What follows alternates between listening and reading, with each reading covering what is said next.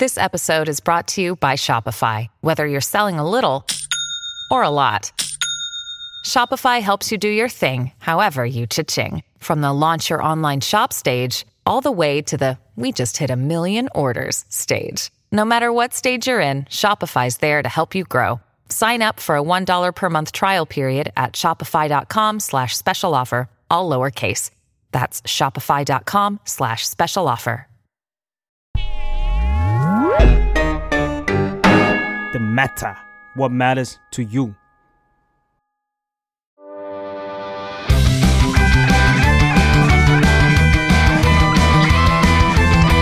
ตั้งตี้พอดแคสต์เรื่องนั้นก็ดีเกมนี้ก็มันมาเปิดตี้คุยกันซะเลยสวัสดีครับยินดีต้อนรับเข้าสู่รายการตั้งตี้พอดแคสต์เรื่องนั้นก็ดีเกมนี้ก็มันมาเปิดตี้คุยกันซะเลยวันนี้เราอยู่กับใครบ้างครับคุณนนท์วันนี้เนี่ยเรามีหน้าใหม่คนเป็นนักข่าวสาวจาก The Matter วันนี้เขาตามการ์ตูนเรื่องนี้มาอย่างยาวนานตั้งแต่เขาเกิดเลยทีเดียวปูมาดีมากฝากแนะนำตัวหน่อยครับค่ะชื่อสปายค่ะจาก The Matter นะคะแล้วก็เนี่ยเรียกได้ว่าถ้าเราไปตามหาแถวเนี้ยเราเดาได้เลยว่าเราจะดึงใครมาถ้าเราพูดเรื่องนี้ก็คือพี่ธันนั่นเองสวัสดีครับสวัสดีครับพี่ธันสวัสดีได้ปะล่ะ ไม่ใช่พี่แนะนำตัวพี่โจหน่อยครับสวัสดีครับโจครับเซสชั่นดีเรคเตอร์แซลมอนพอดแคสต์ครับทำไมผมถึงต้องดึงพี่โจมาครับสำหรับพวกเราเนี่ยคงไม่มีคำถามหรอกแต่ว่าต้องถามพี่โจดีกว่าอยากให้พี่โจแนะนำตัวเองในฐานะแฟนวันพีซสักหน่อยครับก็อ่านวันพีซชอบมากเป็นการ์ตูนอันดับ1ในดวงใจเลยฮะแล้วก็เคยไปแข่งแฟนพันธุ์แท้วันพีซแข่งจริงแต่ว่าติดลิขสิทธิ์ทำให้ไม่สามารถที่จะฉายได้แข่งกันจบไปแล้วไม่ได้ฉายนะแต่ว่าไปแข่งมาเรียกได้ว่าประวัติใช้ได้สำหรับแขกรับเชิญคนนี้ที่ไม่มีใครรู้100ปีเป็นความว่างเปล่าเป็นตำนานที่ปิดทองหลังพระแต่เราคุยกันมาถึงขนาดนี้เรายังไม่ได้บอกเลยว่าเราคุยเรื่องวันพีซครับวันนี้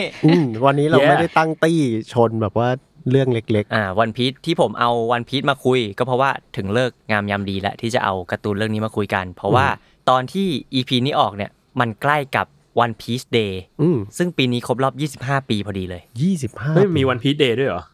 คุยคุณแฟนมาแท้เดี๋ยว22กรกฎาคมโอเคสมกับตำแหน่งแฟนพันธุ์แท้ค่ะ22กรกฎาคมครับซึ่งตอนนี้เราจะออกวันที่20กรกฎาคมเราจะมาคุยกันสักหน่อยว่า25ปีที่ผ่านมาเนี่ยมันมีอะไรมาบ้างซึ่งพี่เกิดวันที่21กรกฎาคมเฮ้ย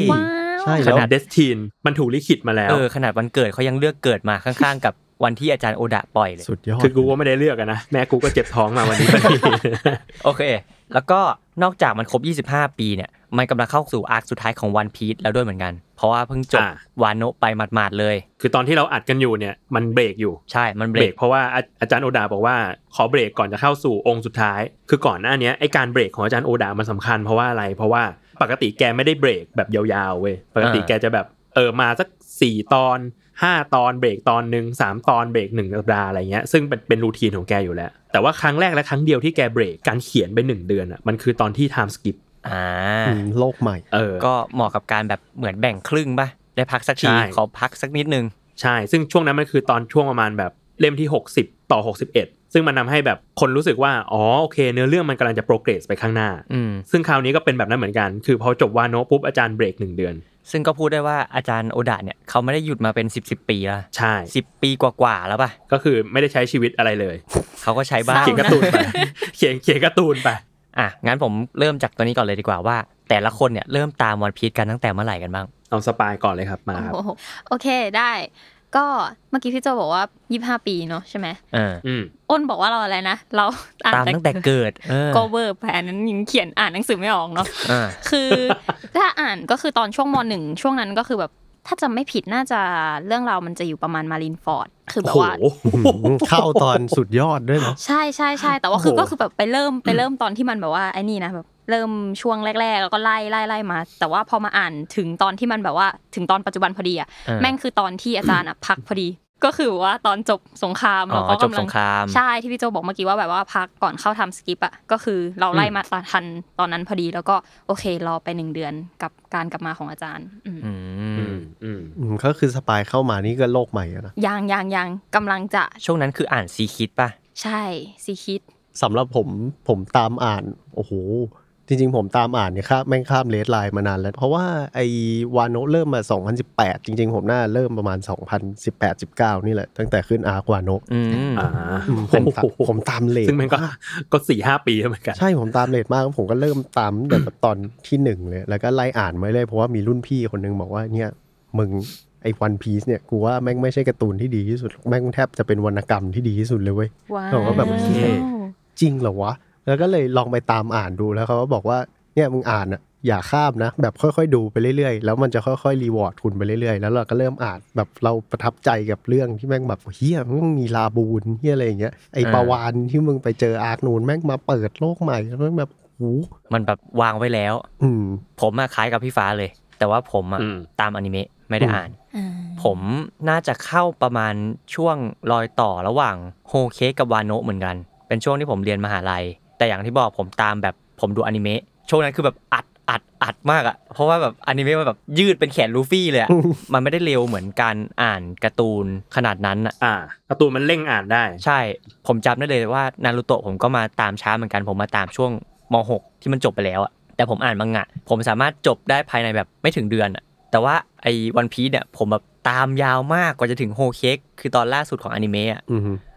ใช้เทคไทม์มานึงเหมือนกันก็เลยแบบผูกพันประมาณนึงได้ใช้เวลาแบบหลายเดือนในช่วงมหาลัยกับอนิเมะวันพีซครับพี่เนี่ยอ่านมาช่วงวัยเดียวกับสปายเลยคือม.1 แต่ว่าตอนพี่แต่ว่าคนละช่วงภาคแต่ว่าตอนม.1 พี่อ่ะมันคือวิสกี้พีควิสกี้พีคคือก่อนอาราบัสต้าวิสกี้พีคคือประมาณเล่ม13ก็คือตามช่วงนั้นแหละตอนช่วงที่เจอวีวีครั้งแรกซึ่งตอนนั้นวีวีก็ยังเป็นมิสเวนส์เดย์อยู่ใช่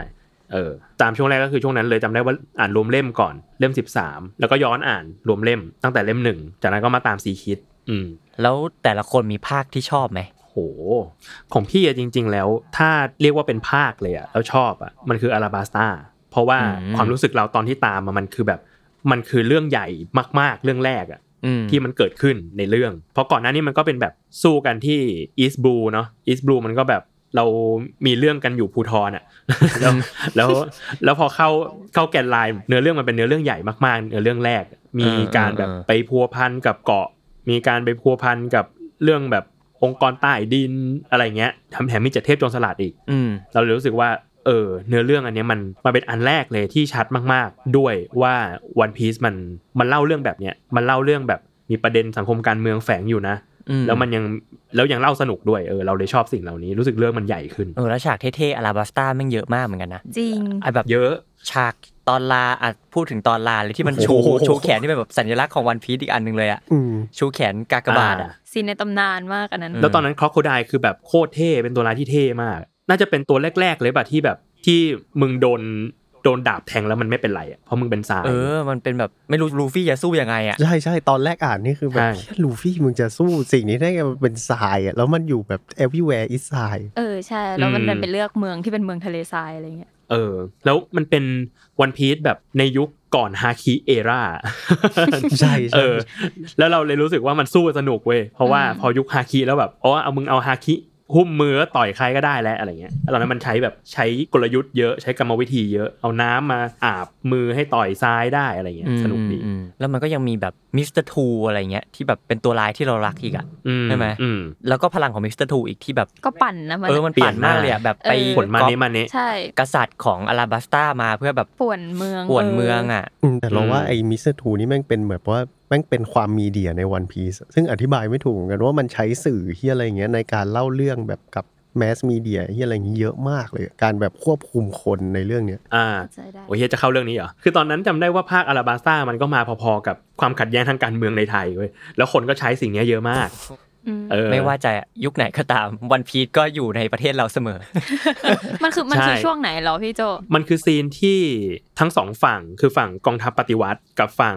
กองทัพของอาราบัสต้าที่มีจาคานะกับโกซาแล้วมันมีซีนที่มันแบบปะทะกันแล้วทั้งสองฝั่งบอกว่าเพื่ออาราบัสต้าหมดเลยแต่มันมีแบบมาสเตอร์มายด์เบื้องหลังอันนี้ในวันพีซมันคือคร็อกโคไดล์มันก็แบบช่วงนั้นการเมืองมันก็แบบก็แบ่งฝักแบ่งฝ่ายเนาะแต่ละฝ่ายก็บอกว่าก็เพื่อประเทศโหคิดแล้วขนลุกเลยอาราบัสต้าแม่งเท่มากใช่อาราบัสต้าเท่จริงแล้วคนอื่นชอบภาคไหนกันบ้าง เราคำตอบเดียวกับพี่โจเลยอาราบัสต้าเหมือนกันแต่ว่าถ้าให้พูดแบบสิ่งที่เราชอบในอาราบัสต้าคล้ายกับพี่โจเหมือนกันคือความแบบมันเป็นอะไรที่วันพีซมันไม่เคยทำหมายถึงว่าความยิ่งใหญ่ของการต่อสู้แล้วก็เราชอบซีนสู้ระหว่างลูฟี่กับพอโคไดมากแทบจะเป็นแบบแบทเทิลที่ชอบที่สุดแหละแม้ว่าวันพีซจะมีมาอีกหลายเกาะก็ตามเพราะว่าเรารู้สึกว่าอันนั้นอ่ะมันว้าวอ่ะกับการที่ลูฟี่จะสู้ยังไงวะต้องไปเอาน้ำมาฉโลมตัวเพื่อต่อยทรายแล้วแบบพออีคอคไดมันเอาทรายดูดน้ำออกลูฟี่ตัวแห้งทำไงต่อต้องเอาเลือดมาสู้อะไรอย่างเงี้ยคือมันดูแบบพลิกไปพลิกมาอะไรอย่างเงี้ยก็เลยชอบมากตอนนึงกับแต่ถ้าไม่เอาอาราบัสต้าก็จะมีทิลเลอร์บาร์กที่ชอบทิลเลอร์บาร์กเลยอ่ะทิลเลอร์บาร์กเพราะว่าเราชอบความฮาในทิลเลอร์บาร์กเรารู้สึกว่ามันมีความแบบมีความกวนตีนดีปกติจริงๆเราเป็นคนกลัวซอมบี้เว้ยเรากลัวซอมบี้วิ่งไล่อะไรอย่างเงี้ยแต่ว่าซอมบี้ในทิลเลอร์บาร์กคือแบบมันทำให้เรารู้สึกตลกอ่ะแล้วเราชอบแบทเทิลที่แก๊งหมวกฟางทุกคนร่วมกันสู้เพื่อโค่นออสเพราะเรารู้สึกว่าเราไม่ค่อยเห็นแก๊งหมวกฟางรวมตัวกันเพื่อสู้กับอะไรแบบในแบทเทิลเดียวอ่ะส่วนใหญ่มันจะเป็นแบบคนเยอะก็กระจายบทไปใช่ๆคือส่วนใหญ่จะเป็นแบบว่าแยกกันไปสู้กับคนนั้นจับคู่ไปสู้กับคนนี้อะไรเงี้ยแต่ว่าทิลเลอร์บาร์กมันเป็นตอนน่าจะเป็นไม่กี่ตอนที่แบบว่าเนี่ยรวมกันเพื่อโค่นอีตัวนี้ลงให้ได้อะไรเงี้ยแล้วมันแบบมันเห็นความเข้าขากันของแก๊งนั้นอ่ะก็เลยแบบว่าเนี่ยเป็นอีกตอนที่ชอบมาถึงผมแล้วสินะของผมน่าจะเป็นไอ้นี่ไอ้ Water Seven กับ NES Lobby ผมมาชอบภาคเดียวกับพี่ฟ้าแก๊งที่มันเจอ CP9 เพราะว่าส่วนตัวผมแม่งชอบโรบินตอนที่มันกำลังจะเข้ามาเป็นแก๊งหมวกฟางแรกๆมากเลยแม่งเป็นเป็นตัวละครที่เขาเรียกว่าอะไรวะจะดีไหมนะแบบยังมีความสงสัยในตัวนิโคลโรบินอยู่อย่างงี้ป่ะดูมีม่านอะไรบางอย่างแล้วพอมาถึงตอนนั้นที่แบบลูฟี่บอกว่าเฮ้ยถ้าอยากให้ช่วยก็แค่พูดมาสิแล้วแม่งแบบเชี่ยโรบินแม่งกัดพื้นบอกว่าฉันอยากมีชีวิตอะแล้วมันเห็นความแบบซินเซียของลูฟี่อะแล้วมันคือโอ้โหแล้วตอนนั้นสู้ CP9 แล้วมันแบบว่านั่นแหละแต่ผมประทับใจซีนนั้นมากที่ยิงธงด้วยใช่ไหมเพื่อช่วยเพื่อนใช่โหแล้วแบบ Water 7มันมีอะไรหลายอย่างมากเลยอะทั้งเรื่องเรือจะพังลูฟี่ทะเลาะกับอุซบอะไรอีกอ่ะเนี่ยโรบินแยกทางกับกลุ่มหมวกฟางโดนเอาตัวไปแล้วแบบพยายามทำตัวให้ตัวเองแบบกูไม่ได้อยากอยู่กับมึงหรอกอะไรเงี้ยเพื่อปกป้องไม่ให้เพื่อนมายุ่งด้วยอ่ะแล้วมันเหมือนมันแบบมันเสียลูกทีมไปคนนึงคือ Going Mary อ่ะอันนี้ตอนท้ายคือแบบจุดร้องไห้ของทุกคนเลยป่ะใครร้องไห้กับเผ่าแมรี่บ้างโอ้ร้องไห้พี่โจร้องไห้กับการ์ตูนหรืออนิเมะพี่ไม่ดูอนิเมะวันพีซเฮ้ยพี่โจแบบอ่านพลิกหน้าไปร้องไห้เลยเหรอใช่คือจำได้ว่าอยู่มหาลัยตอนนั้นแล้วอ่านตอนอยู่ห้องชมรมเว้ยแล้วกูก็ไม่รู้ว่ากูจะร้องไห้ตรงเนี้ยก็กูร้องไห้คาห้องชมรมเพราะว่าในการ์ตูนมีเรือโดนเผาพูดแล้วดูติงตองพูดว่าเพื่อนตายดีกว่าเสียเพื่อนไปคนนึงอ่ะแต่สิ่งนี้แม่งสำคัญมากเลยนะกับความแบบว่ากับคนที่อ่าน One Piece แม่งคือแบบความคอนเนคกันกับเนื้อเรื่องด้วยความที่เนื้อเรื่องแม่งยาวมากแล้วแบบว่าเชื่ออะไรเปลี่ยนเล็กๆน้อยๆแม่งคือแบบว่ามันอิมแพคมากคือผมบอกว่าซีนนั้นจริงๆผมไม่ร้องไห้เพราะว่าผมมารีบอ่านอย่างที่บอกว่าเพราะไม่ได้รีบอ่านแบบชุยๆนะคือแบบอ่านหมดแต่ว่าอ่านเร็วๆเพราะฉะนั้นผมเจอแมรี่มาประมาณแบบว่ามาประมาณ1อาทิตย์เท่านั้นนะก็คือความผูกพันน้อยสัสความผูกพันน้อยสัสแต่ว่าที่ผม appreciate สิ่งนั้นมากๆก็ประมาณนี้เนาะแต่ว่ามันก็มีอีกหลายๆภาคเหมือนกันนะที่มันดีกว่านี้แต่เราไม่ได้พูดอ่ะแบบวันพีซทำได้ดีแทบทุกภาคเลยถ้าให้พูดภาคที่ไม่ชอบก็นึกไม่ค่อยออกเหมือนกันเนาะใช่ลองลงมาของพี่ก็แบบเดรสโรซ่าก็ดีประเด็นดีหรือแม้แต่เกาะที่พี่รู้สึกเบื่ออย่างแบบเกาะเงือกอะไรเงี้ยก็เบื่อนะตอนอ่านแต่ก็มันก็มีประเด็นเทคเอาท์ที่ดีเหมือนกันแล้วก็ผมชอบเล็กๆน้อยๆอีกเหมือนกันฉากที่แบบหลังจาก2ปีแล้วมาเจอกันอะที่ชาบอนดี้อะมันฟูลฟิลประมาณนึงเจอกันของแก๊งจริงหรือแก๊งปลอมแก๊งจริงสิครับแย่สัสก็มานี้ภาคที่ทุกคนชอบแต่ว่าเรามาพูดนี่ว่าภาคล่าสุดตรงนี้นิดนึงว่าใครที่ฟังมาถึงตรงนี้แล้วยังอ่านวันพีซไม่ถึงตอนที่1053ก็คือก่อนที่อาจารย์โอดาจะหยุดเนี่ยคุณกำลังจะโดนสปอยนะใช่เราเป็นสปอยที่ยิ่งใหญ่มากกว่าโนซึ่งผมบอกก่อนเลยว่าผมอ่านไม่ทันผมทำไม่สำเร็จแต่ว่าผมรู้หมดแล้วเพราะว่าเชื่อมันหลบยากจริงๆสปอยลูกเนี้ยก็คือพี่ฟ้ากำลังจะได้รับข้อมูลที่ยังไม่ได้รับจากพวกเรา3คนยินดีด้วยพร้อมกับแฟนๆพร้อมกับแฟนๆทุกคนที่ยังไม่ได้อ่านก็ถ้ายังฟังไปอยู่ก็กำลังจะโดนสปอยนะครับใช่ผมจับมือคุณอยู่ตอนนี้คืนนี้ก็คือประวิงเวลาอยู่เพื่อที่จะตัดสินใจว่าปิดไม่ปิดจะต่อไม่ต่อโอเคครับมันยังไงครับพี่โจบอกหน่อยว่าสำหรับพี่โจเนี่ยภาควันโนะมันมีอะไรสำคัญเกิดขึ้นบ้างโอ้เยอะสัตว์เลยเยอะสัตว์ลองไล่มาที่นึกออกก็ได้เอาว่าง่ายๆที่รู้สึกว่าสำคัญที่สุดเลยมันคือมันเล่าเรื่องอดีตยุคโกโรเจอร์ มันย้อนอดีตตรงนั้นอ่ะซึ่งมันเป็นครั้งแรกเลยที่คนอ่านอย่างเราอ่ะได้เห็นโกโรเจอร์ตอนยังมีชีวิตอยู่อ่ะคำว่าได้เห็นโรเจอร์เป็นตอนสักตอนอะไรปกติโผล่มาเป็นเห็นเป็นหน้าเห็นเป็นเงาเป็นเงาเป็น2ช่องจบอันนี้มันเป็นแบบเป็นครั้งแรกเลยที่เราเห็นแบบโรเจอร์มีชีวิตอยู่แล้วก็เหตุการณ์มันดำเนินไปยังไงในยุคนั้นอะไรเงี้ยอันนั้นก็อันนึงแหละที่ทำให้เรารู้หลายอย่างว่าแบบกลุ่มโจรสลัดโรเจอร์ไปถึงเกาะสุดท้ายเรารู้ว่าชื่อลาฟเทลเขียนยังไงเป็นครั้งแรกใช่เราเพิ่งรู้ว่ามันมาจากแบบลาฟหัวเราะใช่เพราะว่าภาษาญี่ปุ่นมันไม่สามารถออกเสียงลาฟเทลนี้ได้เนาะมันก็จะใช้แบบตัวแบบราฟุเพราะนั้นแล้วเราก็ได้แต่เดาไปแหละว่าลาฟเทลมันเขียนยังไงจนกระทั่งภาควาโนะนี่แหละที่ทำให้รู้ว่าลาฟเทลมันมาจากเรื่องเล่าอันน่าขันเนาะเสียงหัวเราะแล้วก็เรื่องเล่าที่โรเจอร์ไปเจอวันพีซแล้วก็กลุ่มเขาก็หัวเราะขึ้นมาก็เลยกลายเป็นลาฟเทลขึ้นมาโหแล้วก็รู้ว่าที่วาโนะก็เป็นที่ทำโพเนกลีฟด้วยยิ่งใหญ่มากเลยนะวาโนะเนี่ยแล้วก็ล่าสุดก็คือพลูตันก็อยู่ที่นี่ด้วยเกินมานานและพลูตันก็คือเรือรบพลูตันก็คือตั้งแต่ครอโคไดล์หาที่อาราบาสตาจนมาวอเตอร์เซเว่นที่มีแปลนที่อยู่กับแฟรงกี้ที่คานอำนาจกันก็แฟรงกี้ก็เผาแปลนไปปรากฏว่าพลูตันลำจริงอยู่ที่นี่ซึ่งพี่ก็ยังคุยกับคนที่ตามวันพีซอยู่เนี่ยกันอยู่เหมือนกันว่าแบบโหนี่10 ปีเพิ่งมาเฉลยนะว่าพลูตันอยู่วาโนะไอ้ที่โรบินอ่านในโพเนกลีฟตอนอยู่อาราบาสตาเนี่ยแล้วก็ที่สำคัญมากคือที่เฉลยผลปีศาจที่แท้จริงนี่สำคัญจัดเลยว่าไม่ใช่ผลโกมุไม่ใช่ผลยางแต่เป็นผลฮิโตคือผลมนุษย์โมเดลเทพนิกะเป็นเทพพระอาทิตย์หรือเปล่าใช่ซึ่งมีแค่ในเรื่องนี้แหละคือเป็นเทพพระอาทิตย์ที่มีร่างกายเป็นยางอันนี้ก็คือสำหรับคนที่แบบเฮ้ยพี่แล้วที่ลูฟี่มันยืดได้ไม่โดนเอเนรูโจมตีทำไมมันเป็นอย่างนั้นก็เพราะว่าร่างกายเป็นยางมันเป็นเทพนิกะที่ร่างกายเป็นยางนั่นเองเรียกอีกแง่นึงคือผลปีศาจลูฟี่ตื่นขึ้นมาละแล้วก็เขาเรียกฟอร์มของเขาเองว่าเป็นเกียร์5แต่จริงๆแล้วมันคือผลโซโอนนั่นแหละที่เปลี่ยนร่างก็เหมือนตัวอื่นหรือเปล่าที่แบบแค่เปลี่ยนเป็นสัตว์นั้นๆแต่พอลูฟี่เป็นแบบคนอยู่แล้วผลฮิโตเลยไม่ได้แสดงขนาดนั้นหรือเปล่าอาจจะแสดงแค่แบบผลเป็นตัวเป็นยางอันนี้ไม่แน่ใจคืออย่างคนอ่านเราเคยเห็นผลปีศาจแบบโซโอนที่ตื่นนะก็คือพวกผู้คุมของอิมเพลดาวที่พวกแบบผู้คุมที่เป็นม้าลายผู้คุมที่เป็นแรดอะไรเงี้ยพอผลปีศาจตื่นแล้วแบบมึงตาจุดขึ้นมากูก็งงเหมือนกันแต่ว่าอันนี้ก็เป็นแบบเป็นการเห็นแบบผลปีศาจของลูฟี่ตื่นผลแบบสายโซโอนแต่ก็มันก็ไม่เหมือนกันกับอันนั้นหรอกนี่ก็ไม่รู้เหมือนกันว่าถ้าผลปีศาจที่เป็นโซโอนแบบอื่นๆตื่นจะเป็นยังไงบ้างซึ่งมันก็จะโยงไปกับว่าพอลูฟี่มีพลังตื่นขึ้นมาแล้วก็โดนเรียกว่าเป็นแบบจอยบอยขึ้นมาอยู่ๆซูนิชาก็เดินมาจะวาโนะละฉันได้ยินเสียงจอยบอยสัมผัสเสียงแบบนี้ฉันคิดถึงเหลือเกิน800 ปีที่ไม่ได้ยินอันเนี้ยก็ยังไม่รู้ชัดแต่ก็เดาๆว่าจอยบอยน่าจะเป็นสมญานามคือไม่ใช่ชื่อคนแต่จะเป็นสมญานามของคนที่แบบได้และครอบครองพลังนี้ตอนที่เราเห็นแบบอ่านซีนเนี้ยเรารู้สึกแบบโห my whole life is a lie เหมือนโดนแบบหลอกมาทั้งชีวิตแบบฉันเชื่อมาตลอดว่านี่คือผลโกมุมาเปลี่ยนตอนนี้ได้ยังไงอะไรเงี้ยแบบอ่านมาเป็น10 ปีมันมี2กระแสเหมือนกันนะคือพี่อย่างพี่อ่ะจะเป็นสายแบบเขียนอะไรมากูก็อ่านหมดอ่ะก็แล้วแต่เลยอะไรก็ได้สนุกก็พออะไรเงี้ยแต่ก็จะมีเหมือนกันว่าแบบหลายๆคนจะรู้สึกเหมือนสปายอ่ะคือไม่รู้ว่าอาจารย์มึงคิดมาแต่แรกป่ะหรือมึงอยู่ๆมาเปลี่ยนให้แบบให้พระเอกมึงมีอะไรให้มันเทพขึ้นได้อีกอะไรเงี้ยอยู่ๆก็มีผลปีศาจเทพขึ้นมาเรารู้สึกว่าเขาพยายามปูผลโซออนมาประมาณนึงอยู่แล้วตั้งแต่ตอนช่วงแบบเข้าเดสโรซ่ามาจนถึงช่วงแบบวาโนะเราเห็นสมายใช่เราเห็นไอ้ผลโซออนเยอะมากแล้วก็มาสมายอีกเราเลยรู้สึกว่าเขาดูเน้นเนาะเน้นผลนี้อะไรเงี้ยแล้วพอเขามาเฉลยก็คือแบบว่าว้าวไม่คิดว่าจะเล่นมุกนี้อะไรอย่างเงี้ยตอนแรกจากแบบเราไม่ได้มองเลยว่าผลโซโอนคือแบบผลที่เทพอะประเภทที่เทพอะใช่คือเราจะรู้สึกว่าโลเกียเทพ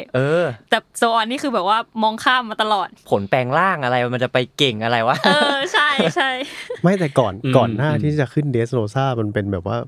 มันเป็นยีราฟอะมันไม่ใช่อะไรเลยมันเป็นแบบสัตว์แบบเดลียวสัตว์มันเป็นสิงโตอะเราก็เลยคิดว่าโซออนมันจะเป็นอะไรไปได้วะภาพจำเราก็คือคาคุนั่นแหละคือทำอะไรก็ได้แล้วผลโซโอนอย่างในวาโนะก็มี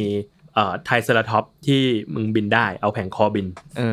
ไปสุดจริงหรือว่าควีนที่เป็นบาคิโอซอรัสที่แบบมึงเอาตัวออกมา จากขากลายเป็นงูได้นี่ตลกตัวคุยมันตลกมากเลยอ่ะอยากพูดว่าตัวคุยมันตลกสัตว์คือนั่งอ่านก็แบบเอาเหอะจานเขียนอะไรมาผมก็อ่านหมดแล้ว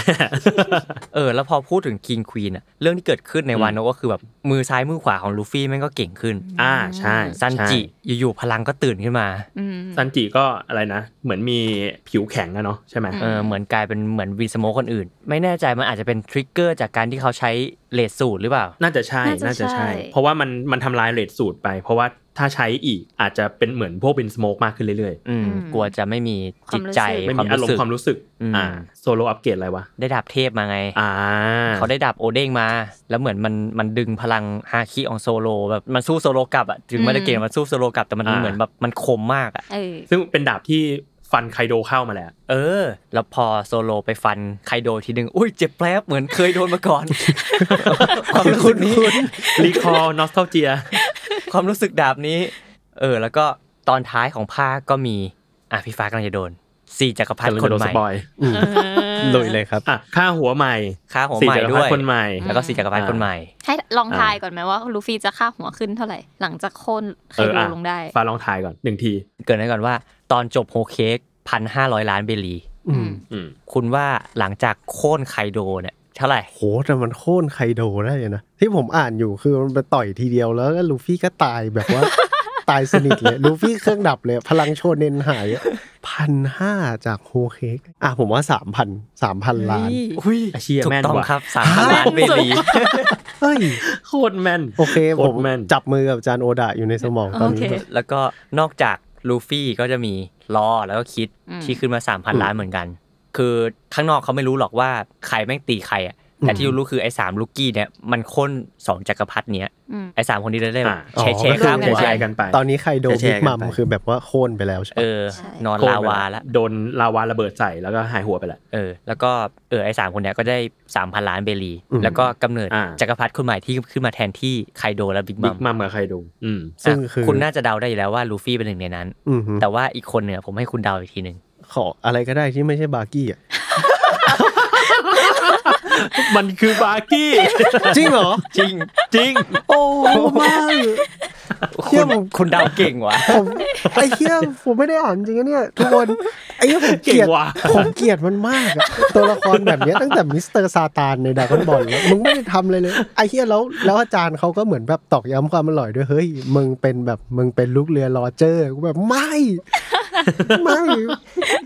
ชอบว่ะตัวละครประเภทมิสเตอร์ซาตานโคตรใช่เลยผมเกลียดโคตรใช่ไต่เต้าจากเป็น7เทพไงเขาเป็น7เทพมาก่อนด้วยนะเป็น7เทพก็เจ็บแล้วนะเจอเป็น4จักรพรรดิไปเรียบร้อยก็เลยตอนนี้ก็เลยมี4จักรพรรดิใหม่เป็นแบบลูฟี่บาร์กี้แชงค์แล้วก็หนวดดำทีชหนวดดำการเปลี่ยนแปลงเยอะแต่ว่าหลักๆก็ประมาณเนี้ยที่ผมง้างบอกพี่ฟ้าว่าพี่ฟ้าจะโดนอ่ะคือไอ้บาร์กี้แหละผมรู้เลยว่าพี่ฟ้าจะปรี๊ดแน่นอนเหมือนอาจารย์เขามาแบบแหวกสมองผมตอนกลางคืนแล้วแบบมึงไม่อยากได้อะไรบ้างวะได้เลยเพื่อนมันทริกเกอร์ผมจะคิดดีๆแล้วว่าผมในสมองผมจะคิดว่าลาฟเทลเป็นอะไรเพราะว่าเดี๋ยวมันจะเหี้ยขึ้นมาโอเคพออย่างเงี้ยมันก็มีคนอย่างเกินไปก่อนนั้นเนี่ยคุยหลายๆเรื่องมันก็มีทั้งคนชอบไม่ชอบอะไรหลายๆอย่างแต่ละคนชอบหรือไม่ชอบตรงไหนในภาควาโนะมั่งคือเรารู้สึกว่าวาโนะอ่ะมันนานจริงที่ไม่ถ้าจะไม่ชอบอะไรสักอย่างเรารู้สึกว่ามันนานแล้วมันย้วยประมาณนึงสำหรับเราคือจริงๆวาโนะเป็นภาคที่สนุกนะสำหรับเราแล้วอ่ะมันสนุกในแง่ว่าเนื้อเรื่องหรือว่าความเข้มข้นของเกาะอะไรเงี้ยเราอินมากเลยกับเรื่องที่แบบว่าเมืองเอบิสึที่แบบคนไม่มีอะไรกินต้องไปกินผลสมายที่แบบผลแบบที่เป็นผลทดลองอะไรเงี้ยเราก็ทำอะไรไม่ได้แต่หัวเราะพ่อแม่ตายก็ได้แต่หัวเราะอยู่หน้าหลุมอะไรเงี้ยคือเรารู้สึกว่าโหมันสะเทือนใจมากแล้วแบบปมในวาโนะแทบทั้งหมดเลยอ่ะมันอิมแพคแม้กระทั่งตอนที่เราอ่านตอนจบแบบจบที่โค่นไคโดลงได้แล้วแบบที่คนมายืนแบบในที่สุดเราก็จะได้กินอะไรที่เราอยากกินเราจะได้มีน้ำสะอาดใช้อะไรเงี้ยเรารู้สึกว่าโหแม่งภาพคุ้นๆกับโลกความเป็นจริงนิดนึง คือเราแค่รู้สึกว่ามันอิมแพคอะไรเงี้ยแล้วก็อาจารย์โอดะทำได้ดีแต่ว่าเราไม่ชอบความย้วยไปหน่อยยืดไปหน่อยแล้วก็นานแบบมันกินเวลานานมากจนเราแบบว่าโหมันไม่สามารถอ่านทีละตอนแล้วสนุกได้อะผมว่ามันช่วงเกินแต่ละอย่างอ่ะมันมีหลายท็อปิกที่มันให้เกินไงแล้วพออย่างนั้นปุ๊บอ่ะผมว่ามันเทคไทม์ไปนิดนึงแล้วแบบตอนท้ายมันแบบ มันมีความรู้สึกแบบขมวดจบไม่หมดอ่ะใช่มันแบบวางมา 5-6 เส้นปุ๊บอันนี้แบบปูมาอย่างนานเลยแต่มึงแบบชุบจบใช่เรารู้สึกอย่างนั้นเหมือนกันแล้วเราก็เลยแบบว่าถ้าจะไม่ชอบอะไรเราไม่ชอบไอ้ความอย่างเงี้ยความยืดย้วยอะไรประมาณเนี้ยของวาโนะแต่ว่าถ้าเนื้อเรื่องอะไรเงี้ยเราโอเคแล้วค่อนข้างประทับใจกับปมหลายๆอย่างด้วยเหมือนที่พี่โจเล่าไปเมื่อกี้เรื่องของแบบโรเจอร์ที่เราไม่เคยรู้มาก่อนเรื่องต่างๆงั้นถ้าถามงี้ว่าถ้าพี่สปายมาอ่านทีเดียวอ่ะแบบไม่ตามรายวีคอ่ะยังจะไม่ชอบอยู่ปะไม่เราก็มาอ่านทีเดียวนะจริงๆคือเราอ่านทีเดียวแบบว่าแบบให้มันไปถึงสักแบบหลายๆตอนแล้วเราค่อยอ่านอะไรเงี้ยแล้วก็ล่าสุดตอนที่อ้นชวนมาอันเนี้ยเราอ่านถึงที่เฉลยพลังลูฟี่ใช่ไหมที่เราบอกก็คือแบบว่าก็คือไปไล่อ่านมาประมาณนึงแล้วก็เห็นเขาบอกว่าอุ๊ยมันพีคมากอะไรเงี้ยก็กลัวโดนสปอยก็เลยไปอ่านก่อนแล้วก็โอเคตอนนี้จบก็นิดนึงไม่ได้มีอะไรให้ตามมากมาผมก่อนแล้วกันผมไม่ค่อยชอบผมรับได้นะแต่ผมไม่ค่อยชอบร่างใหม่ของลูฟี่อ่ะผมชอบที่มันแบบความสามารถหลากหลายนะแต่ว่ามันดูทำอะไรได้เยอะเกินไปอ่ะมันวิ่งลูนิตูนกลางอากาศแล้วกลับมาที่เกาะโอนิงาชิมะได้อ่ะมันตาถลนน่ะมันแบบอะไรอ่ะอย่างคอมิกฝรั่งไงผมแค่อยากให้มันเท่กว่านี้นิดนึงอ่ะตอนเราอ่านเรางงมากว่าลูฟี่มันสู้อะไรยังไงบ้างวะเนี่ยคือดูไม่รู้เรื่องกลายเป็นคอมิกฝรั่งแต่ผมไม่ชอบเลยอ่ะจังหวะที่แบบลูฟี่แม่งปลิวออกนอกเกาะไปแล้วมันแบบวิ่งบนอากาศมาวิ่งบนอากาศกลับมาที่เกาะโอนิงาชิมะได้ผมไม่ชอบเลยแต่ว่าก็พอรับได้ถ้าอาจารย์โอดะจะให้เป็นแบบนี้ก็โอเคผมอ่านได้แต่ก็ประมาณนี้อันนี้มีที่ชอบป่ะหรือว่าไม่แค่ไม่ชอบที่ชอบอ่ะผมนึกก่อนผมชอบจังหวะที่กำลังจะมาโอนิงาชิมะก้าวปอกดาบแม่งถอดใจแล้วอะแบบไอ้เหี้ยคันจูโร่แม่งจัดการพันธมิตรเราสำเร็จแต่ว่าแบบลูฟี่แม่งโผล่มาพร้อมกับลูกเรือมากมายซามูไรโอ้โหขนลุกเลยอะจังหวะที่แบบอยู่ๆลูฟี่แม่งก็โผล่มาพร้อมกับชุดสุดเท่ชุดใหม่ของเขาอะช่วงนั้นพอดีด้วยที่จินเบย์โผล่มาแล้วมันก็จะมีแบบรูปรวมกลุ่มหมวกฟางในรอบหลายปีอะมันเท่จริงอ่ะผมชอบตรงนี้แหละรวมกลุ่มหมวกฟางนี่คือแก๊งแบบว่าแก๊งที่ได้หลังเดสโรซ่าด้วยป่ะไม่รวมไอ้แก๊งแจนฟรีดไม่ใช่ไม่มีแก๊งแฟนคลับไม่ได้มาภาคนี้แก๊งแฟนคลับไปทำเรื่องที่อื่นอยู่แต่ว่าก็ลุ้นกันอยู่ว่าจะมาช่วยหรือเปล่าแต่ว่าก็สุดท้ายก็ไม่มาน่าจะหาไม่เจอหาไม่เจอมายากแต่น่าจะมีบททีหลังแหละแก๊งนั้นน่ะแต่ที่ผมบอกคือแบบลูกเรือหลักๆของลูฟี่มายืนในหน้ากระดาษเดียวกันกี่คนนะ9คน10คนรวมลูฟี่ก็10คนโอ้แล้วอาร์คหลังๆนี่หายากนะกว่าจะได้มาเจอกันอยู่กันคนละเกาะบ้างทำเควสนู่นนี่นั่นบ้างจังหวะที่แบบตอนผมตามใหม่ๆแล้วผมไปเที่ยวญี่ปุ่นใช่ไหมผมไปไอโตเกียวทาวเวอร์ที่มีวันพีซอะแล้วแบบเพื่อนก็บ่นให้ผมฟังว่าโอ้โหในที่สุดโซโลไม่กลับมากูไม่เห็นหน้าโซโลมา2 ปีแล้ว2-3 ปีอ่ะจังหวะโฮเค้กอ่ะจริงจริงหายไปเลยมันเหมือนตอนเดสโรซ่าก็คือแบบมีที่มันมีเทรนช่วงนึงอ่ะจำได้ว่ามีคนถามว่าซันจินี่ใครครับเงี้ยจริงเพราะว่าซันจิไม่โผล่แล้วคือนอกจากนั้นก็โดนหิ้วไปต่อนะซันจิใช่โดนหิ้วอีกงั้นผมข้ามจังหวะชอบไม่ชอบของพี่ฟ้าไปดีกว่าว่าพี่ฟ้าตายผมไม่ชอบบาร์กี้ได้ครับได้โอเคพี่โจแล้วกันพี่จริงๆค่อนข้างชอบการที่เนื้อเรื่องมันไปข้างหน้ามากๆเลยอ่ะมันรู้สึกว่าเนื้อเรื่องมันคืบหน้าแล้วมันมีโปรเกรสไปข้างหน้าเยอะ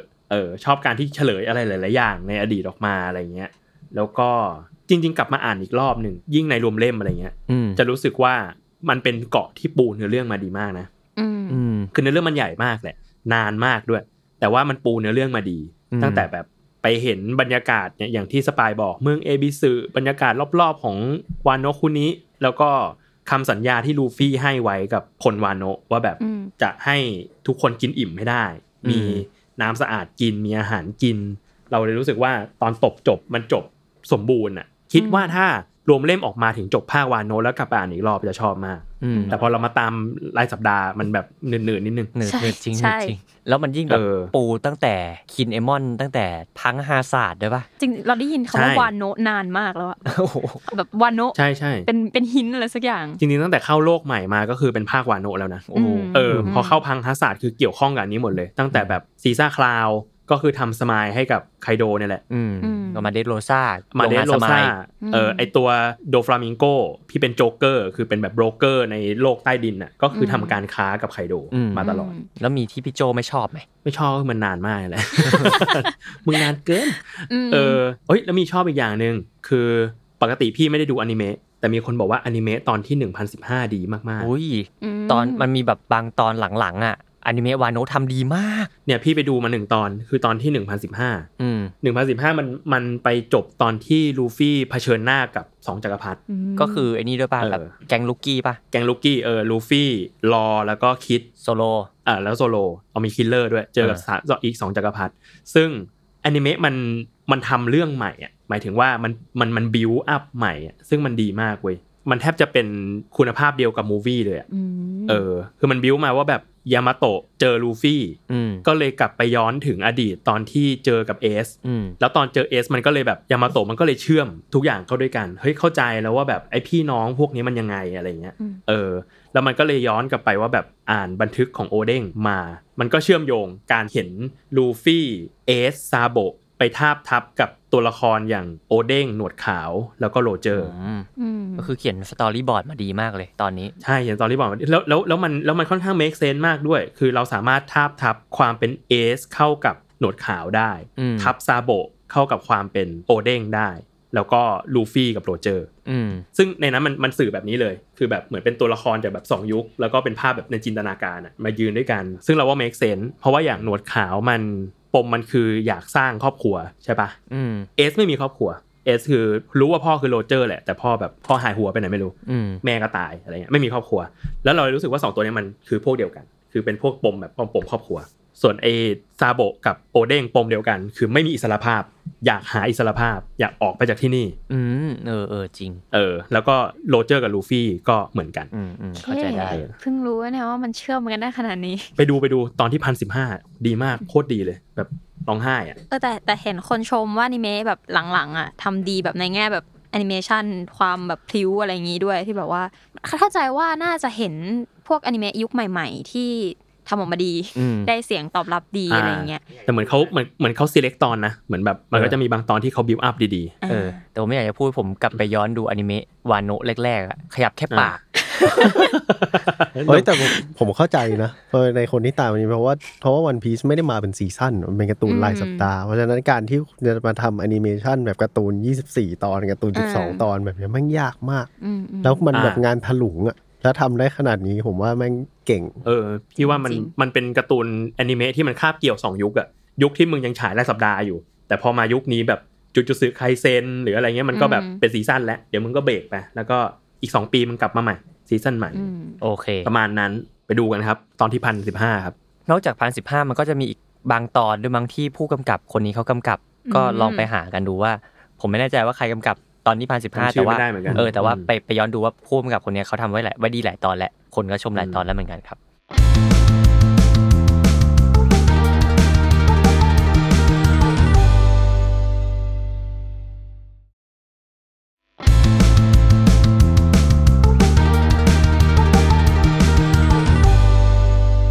แล้วก็วันโน้จบแล้วเรามาพูดสักนิดนึงดีกว่าเกี่ยวกับท่อนสุดท้ายของ One Piece อาร์คสุดท้ายของ One Piece หลังจากที่โอดะเขาไปพักร้อนชิวๆเขา1เดือนเนี่ยเขาจะกลับมาสานต่อท่อนสุดท้ายของ One Piece ครับมีปมอะไรบ้างที่ยังไม่ได้คลายซาโบค่ะเยอะสัตว์ขอร้องอยากรู้ว่าซาโบเป็นยังไงตอนเนี้ยซาโบอยู่ไหนตอนนี้ไม่ไหวแล้วล่าสุดอยู่เมลิจัวใช่แล้วก็ค้างหายไปเลยหายไปนานมากหายไปกี่ปีแล้วเนี่ยเฮ้ยก็ตั้งแต่เข้าวาโนะใช่หายไปแบบหายไปนานมากก็100ปีแห่งความว่างเปล่าที่จะว่างเปล่ามากถ้าไม่พูดถึงปิดไปเลยไม่ได้ปูมาอย่างดีแล้วหมวกฟางคืออะไรแล้วนอกจากหมวกฟางคืออะไรยังมีหมวกฟางอีกใบด้วยป่ะหมวกฟางยักษ์อีกใบคือแมรี่จัวคืออะไรแล้วหมวกฟางอีกใบคือท่านอิมป่ะท่านอิมคือใครท่านอิมคือใครท่านอิมคือใครท่านอิมเนี่ยเหนือกว่า5ผู้เฒ่าไปอีกใช่มั้ยเหนือกว่าก็เป็นเผ่ามังกรฟ้าแหละแต่ว่าก็ไม่รู้ว่าคือใครหรือเป็นทายาทใครอะไรเงี้ยไม่รู้อะไรเลย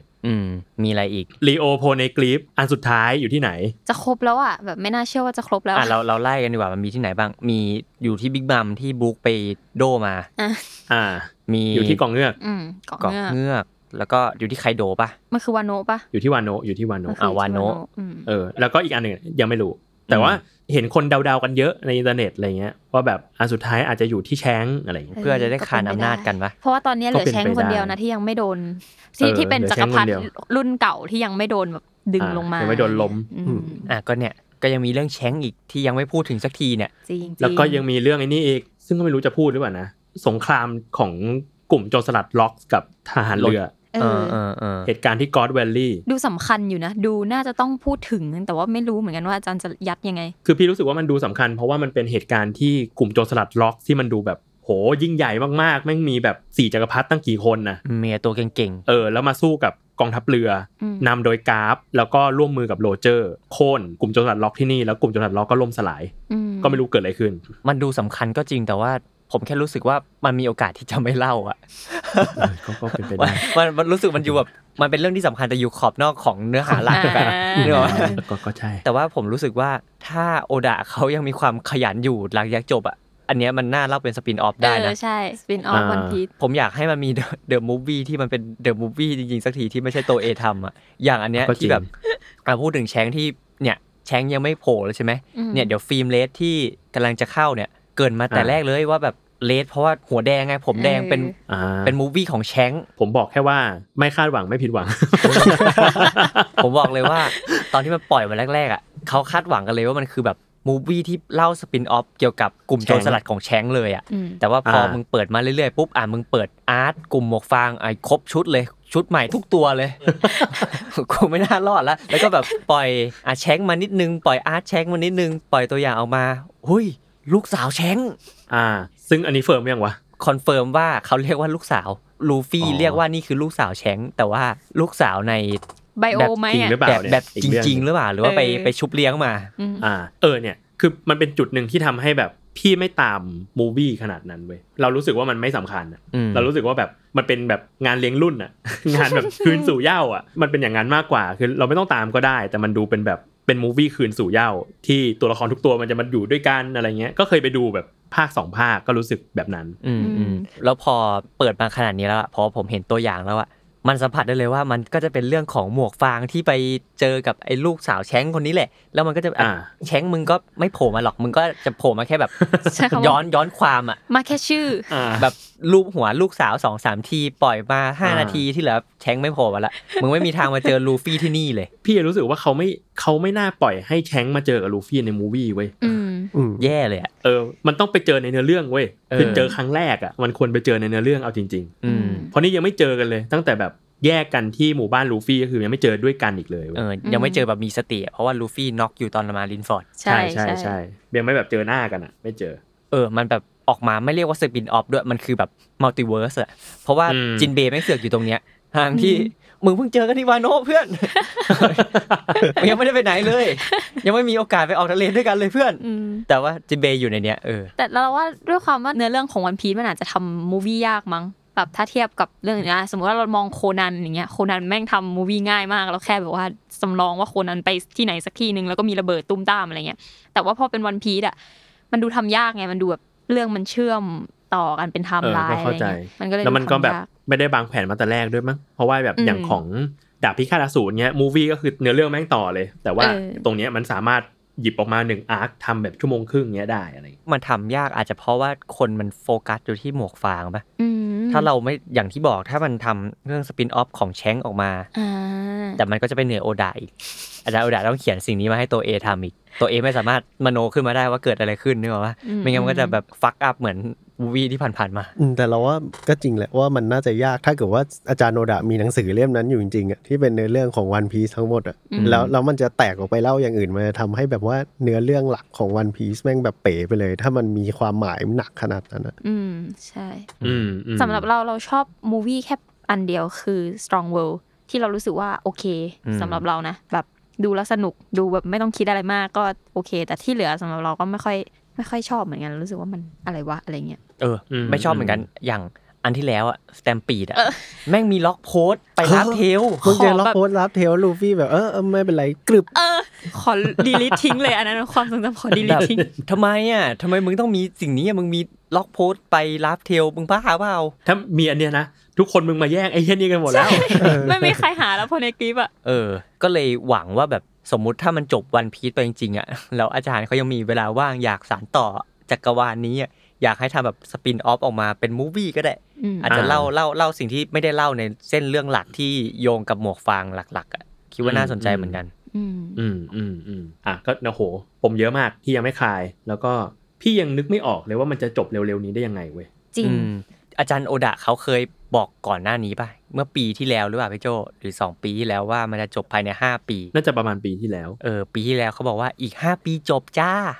พี่ไม่เชื่อขอไม่เชื่อ ซึ่งก็เหลือ4ปีละเราว่ามันยากนิดนึงถ้าแบบว่าถ้าเรานับว่านี่มันคือซาก้านึงอ่ะแบบว่าหมายถึงว่าถ้าสมมติว่าเทียบว่าอย่างตอนเหมือนที่พี่โจพูดว่าไอ้วาโนะอ่ะมันปูมาตั้งแต่เข้า New World อ่ะมันก็คือใช้เวลานานมากคือแค่วาโนะภาคเดียวก็กินไป4ปีแล้วป่ะวาโนะแบบที่เป็นวาโนะแบบวาโนะจริงๆอะไรเงี้ยแต่อันเนี้ยมันจะปูยังไงอ่ะให้แบบว่าลูฟี่สามารถไปถึงรับเทลได้ในเวลาแค่แบบตอนนี้เหลือ4ปีคิดไม่ออก4ปีก็คือเท่าวาโนะเลยใช่มันเท่าวาโนะแบบแค่วาโนะก่อเดียวอ่ะแล้วเราก็มีความรู้สึกว่าถ้ามันจบเขาอาจจะบีบให้จบได้แหละแต่เราไม่อยากให้มันเป็นแบบนั้นไงใช่เราอยากให้ยันไหนๆมันจบแล้วมันก็แบบพี่ใช้เวลาก็ได้ผมไม่ได้รีบขนาดนั้นผมจะรักษาสุขภาพตัวเองให้ดีเราจะอยู่รอมันมีอันนึงที่คนน่ะล่ำลือกันหรือเดาๆกันอ่ะคือตอนที่เบรกไทม์สกิปตอนเล่ม60อ่ะแล้วอาจารย์บอกว่าอันเนี้ยคือครึ่งเรื่องแล้วคนก็ตีความครึ่งเรื่องว่าถ้า60เนี่ยคือครึ่งเรื่องแปลว่าจบเนี่ยน่าจะประมาณ120เล่มตีแบบตรงตัวซึ่งตอนนี้รวมเล่มมันอยู่ที่103เล่ม17คิดว่า17เล่มเนี่ยพอไหม ไม่พอวาโนะกี่เล่มพี่โหวาโนะก็เยอะนะวาโนะเนี่ย13เล่มแล้วมันก็น่าจะมีไปอีกสักเล่ม2เล่มหรือเปล่าคิดว่าปกติเดาจากเนื้อเรื่องของวันพีซเนี่ยมันจะมีเล่มแบบเรียกว่าเล่มเปลี่ยนผ่าน1เล่มหลังจากซาก้าหลักๆมามันก็จะมี1เล่มที่สมมุติว่าแบบอย่าง NES Lobby อย่างเงี้ยเล่ม44คือจบอาร์คเล่ม45มันเปลี่ยนผ่านมันก็จะมีการปูเนื้อเรื่องใหม่มีการแบบหยุดพักเจอตัวละครใหม่ๆอะไรเงี้ยอันนี้ก็คิดว่า103จบเรื่องสมมุติ103 104จบเรื่องก็จะมี1เล่มที่เปลี่ยนผ่านไปสู่อีกอาร์คนึงแล้วก็จะเห็นแล้วแหละตอนจบของ1053เนี่ยว่าคุณพลเรือเอกคนใหม่มาจอดรอวาโนะแล้วก็อาจจะมีเรื่องเนี้ยเรื่องให้เล่าก่อนจะปูเข้าอาร์คสุดท้ายหรือว่าเป็นไปได้ซึ่งก็เนี่ยแปลว่ามันก็จะมีเวลาให้อาร์คสุดท้ายประมาณ16เล่ม15-16เล่มก็ถ้าเทียบปีก็พอๆกับที่เขาพูดอยู่นะ 4-5 ปีเนี่ย อีก5ปีกูว่าอีก5ปีแต่เราว่าด้วยความว่าวันพีซเสน่ห์ของมันช่วงแรกมันคือผจญภัยด้วยมันไม่ใช่แค่แบบต่อสู้แล้วก็อะไรอย่างเงี้ยพอถ้าเกิดว่าอาจารย์เขาจะให้จบแบบตามที่เขาตั้งใจไว้จริงๆซึ่งมันคงทำได้แหละแต่ว่าอีกส่วนนึงเราก็จะมีความรู้สึกว่าหุ้ยนิดนึงก็ได้ไม่ได้รู้สึกว่ามันยืดมากแบบรออาจารย์ได้พี่รู้สึกว่าตอนเนี้ยที่ยังมี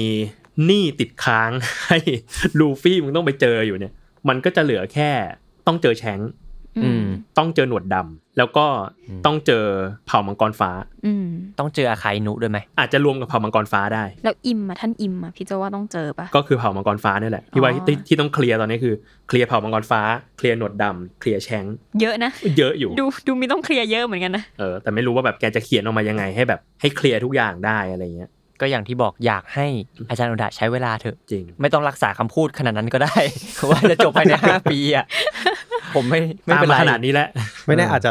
129เล่มก็ได้นะทำไมยังอยู่ในเลนจ์120ใช่มั้ยยังอยู่ใน120ยังเป็นครึ่งเรื่องอยู่ก็รอดูก่อนจบอีกสักหน่อยครับคำถามคลาสสิกวันพีซคืออะไรครับ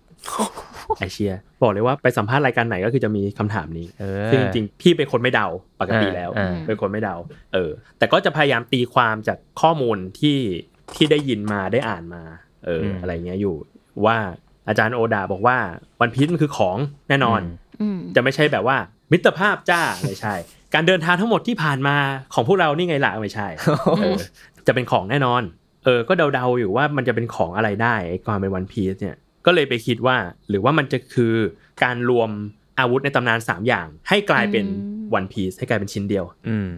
เพื่อที่จะทำอะไรสักอย่างเช่นแบบทำลายเลดไลน์ทิ้งหาเหวไปแล้วก็ทำให้โลกนี้เป็นวันพีซเพื่อให้มีเสรีภาพที่แท้จริงอะไรอย่างนี้เพราะว่ามันมีคำทำนายนึงที่ก็ติดอยู่ในหัวเหมือนกันคือคำทำนายที่บอกว่าลูฟี่จะทำลายเกาะเงือกใช่ลืมไปแล้วเนี่ยซึ่งอันเนี้ยคิดอยู่ว่าเกาะเงือกมันอยู่ตรงกับแมรี่จัวเว้ยอุ้ยคนลุกเลยดูคนลุกแอร์ลงเกาะเงือกมันอยู่ตรงกับแมรี่จัวก็คือเกาะเงือกอยู่ใต้ทะเลลงไป 10,000 ฟุต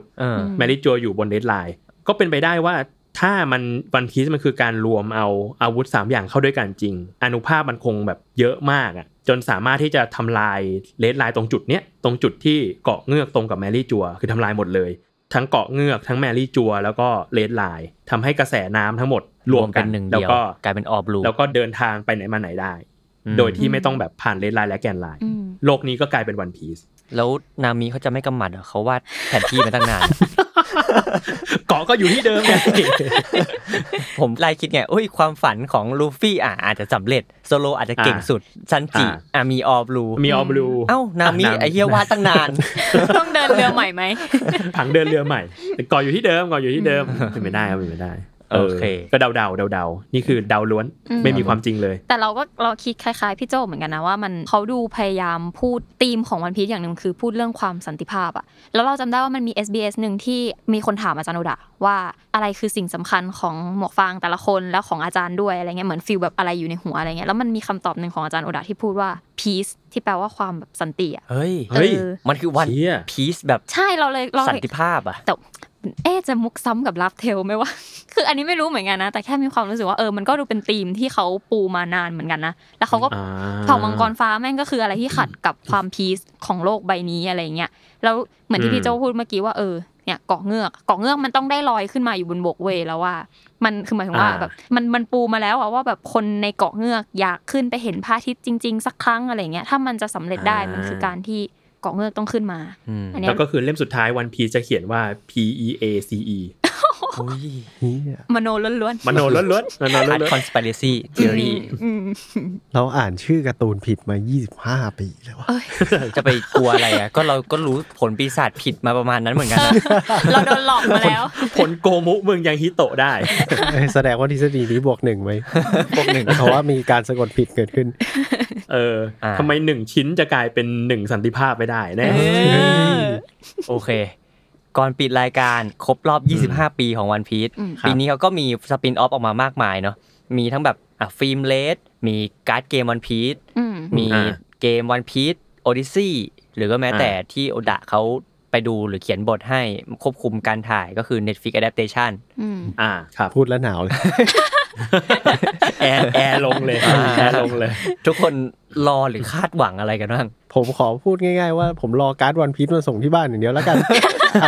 อันอื่นเนี่ยไม่คาดหวังไม่ผิดหวังอย่างที่พี่โจเคยบอกพูดการ์ดวันพีซก่อนว่าเราอัดกันเนี่ยวันที่7ตุลาคมซึ่งเขาจะมาส่งพรุ่งนี้8ตุลาคมแล้วก็ตัวบ็อกที่เราจะเปิดบูสเตอร์กันน่าจะ22ก็คือบอกทีไว้ก่อนอีกทีนึงว่าเดี๋ยวเราจะมีเปิดโชว์นะครับแต่ถ้า Netflix ก็เรารู้สึกว่าจริงไม่คาดหวังไม่ผิดหวังจริงแต่ว่าเราชอบแคสนะแคสทำดีนะเราว่าแคสโอเคเลยแล้วก็ไปไล่ดูก็รู้สึกว่าแต่ละคนก็คีปคาแรคเตอร์ได้ดีผมคิดว่าคุณเซฟขาแดงเนี่ยเขาไม่ต้องแต่งตัวอะไรเลยเขาเดินเข้าไปเขาเป็นเซฟขาแดงได้เลยจริงคือหน้าเหมือนตั้งแต่บ้านแล้วแล้วคุณเซฟขาแดงเนี่ยเอาจริงเหมือนเขาเล่นเป็นพ่อของคุณทัสสกายล่าที่มาหลายเรื่องแล้วด้วยจริงเหรอจริงเชี่ยเจ๋งว่ะแบบมีความผูกพันของนักแสดงกันอยู่นี่ช่วงนี้ผมเห็นคุณทัสสกายล่าที่เล่นเป็นซันจิเนี่ยเขาลงคลิปอะไรนะลงคลิปเทควันโดเตะนั่นเตะนี่อยู่เยอะแยะตื่นเต้นอยู่นะล่าสุดเขาไปเตะที่นี่เลยหน้าบาราติเย่เลยแต่จะไม่คาดหวังนะจริงก็ไม่คาดหวังไม่ผิดหวังแต่ว่ารู้สึกว่าถ้าทั้งหมดเนี้ยที่พูดมาที่อยากดูที่สุดคือ Netflix Adaptation นี่แหละมันไม่ได้ตั้งตาดูในแง่ว่ามันจะดีไม่ดีหรือว่ามันจะสนุกไหมแล้วเราตั้งตาดูในแง่ว่าเราอยากเอาใจช่วยแคสนี้เพราะเรารู้สึกว่าแบบเคมีเขาดีเขาดูพยายามจะอินเหมือนกันนะแบบพอประกาศแคสเสร็จปุ๊บเขาเหมือนไปเจอกันแล้วถ่ายรูปลง IG อะไรเนี่ยเขาไปกินข้าวกันแล้วก็เหมือนตัวคนที่เล่นโซโลก็จะแบบน่าจะติดสัญญาหรือไม่รู้มายังมาไม่ได้อะไรเงี้ยก็แบบมาคอมเมนต์แบบเฮ้ยหลงทางอยู่อะไรก็ว่าไปแล้วเราชอบความแบบที่เขารวมหลายๆสัญชาติด้วยอันนี้ก็ตรงกับที่อาจารย์โอดะเคยพูดว่าแบบถ้าสมมุติว่าคนในแก๊งวันพีซเป็นคนจริงๆในโลกจริงๆอย่างเงี้ยจะเป็นสัญชาติไหนอะไรเงี้ยก็คืออาจจะไม่ได้ตรงเป๊ะๆขนาดนั้นแต่เรารู้สึกว่ามันก็ดูมีความแบบเนี่ยมันผสมกันหลากหลายที่มันดูแบบเข้ากับเรื่องดีผมเชียร์ให้เขาทำต่อไปเรื่อยๆนะเพราะผมอยากเห็นบลูคเชียร์อีกนานนะคือตอนนี้ไปดูเรียกว่าจำนวนตอนกับชื่อยังไม่มีชื่อตอนแต่จะมีแบบมีแคสที่จะอยู่ปรากฏตัวในตอนนั้นๆใน IMDb ไปดูได้นะครับก็จะเห็นว่าสุดท้ายแล้วมันจะไปจบที่เข้าแกนไลน์คุณรอช็อปเปอร์ก่อนไหมถ้าบลูคนานไปผมรอดูช็อปเปอร์ดีกว่าหนักเลยนะเป็นก้อน CG เลยนะ เป็นตุ๊กตาส เท รุป นเลนเดียจริงๆมาก็ได้ เป็นตุ๊กตาแคทเลนเดียมาย ากเลยนะช็อปเปอร์กู personality หายหมดเลยนะมึงต้องมาเป็นล็อกเก็ตและคูนอ่ะจริงต้องเป็นสภาพนั้นแหละแล้วผมก็รอดูด้วยว่าลูฟี่ยางยืดมันจะตลกไหมแต่มันก็พอจินตนาการได้ว่ามันจะแบบเหมือนมิสเตอร์แฟนตาสติกอ่ะพี่ว่าถ้าจะให้ไม่ตลกเท่าไหร่อ่ะต้องแบบมึงต้องไปเบอร์แบบหนังโจซิงฉือคิดออกว่ามันต้องแบบว่ากูไม่ได้เลียวขนาดนั้นจริงๆมันต้องแบบการ์ตูนนิดๆซึ่งถ้าได้เบอร์นั้นก็เราก็จะไม่ติดอะไรแต่ก็ไม่รู้เหมือนกันต้องรอดูยืดนี่ก็ไม่เท่าไหร่แต่ถ้าเป็นแกตลิงอ่ะโกมุกแกตลิงอ่ะที่มันรัวหมัดที่ในการ์ตูนแบบมีพันหมัดอ่ะหรือไม่ต้องอะไรเลยโซโลมึงคาบดาบยังไงคาบยังไงให้น้ำลายไม่ไหลมึงคาบยังไงให้เท่ก่อนผมว่าเขาต้องใส่เป็นแมสแล้วก็เป็นฟันปลอมอยู่ข้างนอกทำไมแย่กว่าเดิมอะไรพวกเนี้ยเนี่ยแบบเอาใจช่วยคือเกินเบอร์ว่าแบบโอ้ยอยากดูอะไรเงี้ยไม่เอาใจช่วย มีใครอ่านบทตอนแรกที่มันลีกออกมายังมีบทตอน1ลีกออกมาแต่ไม่รู้ของจริงไหมนะแต่ว่าไปอ่านดูแล้วรู้สึกว่าเฮ้ยถือว่าเขียนบทดีนะบรรยายเร็วๆคือมันจะเปิดเรื่องมาเป็นเด็กคนนึงกำลังวิ่งอยู่ในลานแห่งหนึ่งมีคนเยอะๆแล้วมันก็จะให้เห็นว่าเด็กคนนี้คือสโมเกอร์ตอนเด็กเว้ยซึ่งสโมเกอร์ตอนเด็กกำลังวิ่งไปที่ลานประหารโกโรเจอร์เพื่อไปดูโกโรเจอร์โดนประหารแล้วก็เป็นฉากโกโรเจอร์โดนประหารแล้วมันก็จะตัดมาที่แบบหมู่บ้านของลูฟี่ทำไมต้องเป็นสโมเกอร์วะไม่รู้อาจจะปูอะไรบางอย่างเพื่อไม่ให้มันเปิดเรื่องมาเป็นแบบโรเจอร์เลยอ่ะมันจะตลกป่ะซึ่งแบบว่าเท่าที่อ่านแบบสคริปต์ดูก็รู้สึกว่าก็น่าสนใจเหลือแค่ว่าจะทำภาพออกมาเป็นไงใช้คำพี่โจแล้วกันเอาใจช่วยค่ะเอาใจช่วยเพราะว่าเหมือนโอดาเขาก็เอาใจช่วยเหมือนกันเขาเอาใจช่วยแบบติดขอบสนามเลยแต่ว่าเรื่องของเรื่องคือทำไม going Mary อ้าปากอันนี้ก็ไม่แน่ใจเป็นบาโฟเมตใช่ going บาโฟครับประมาณนี้สำหรับครบรอบ25ปีวันพีซซึ่งอย่างที่บอกไปเราน่าจะมีคลิปเสริมมาอีกสำหรับตั้งตี้พอดแคสต์เรา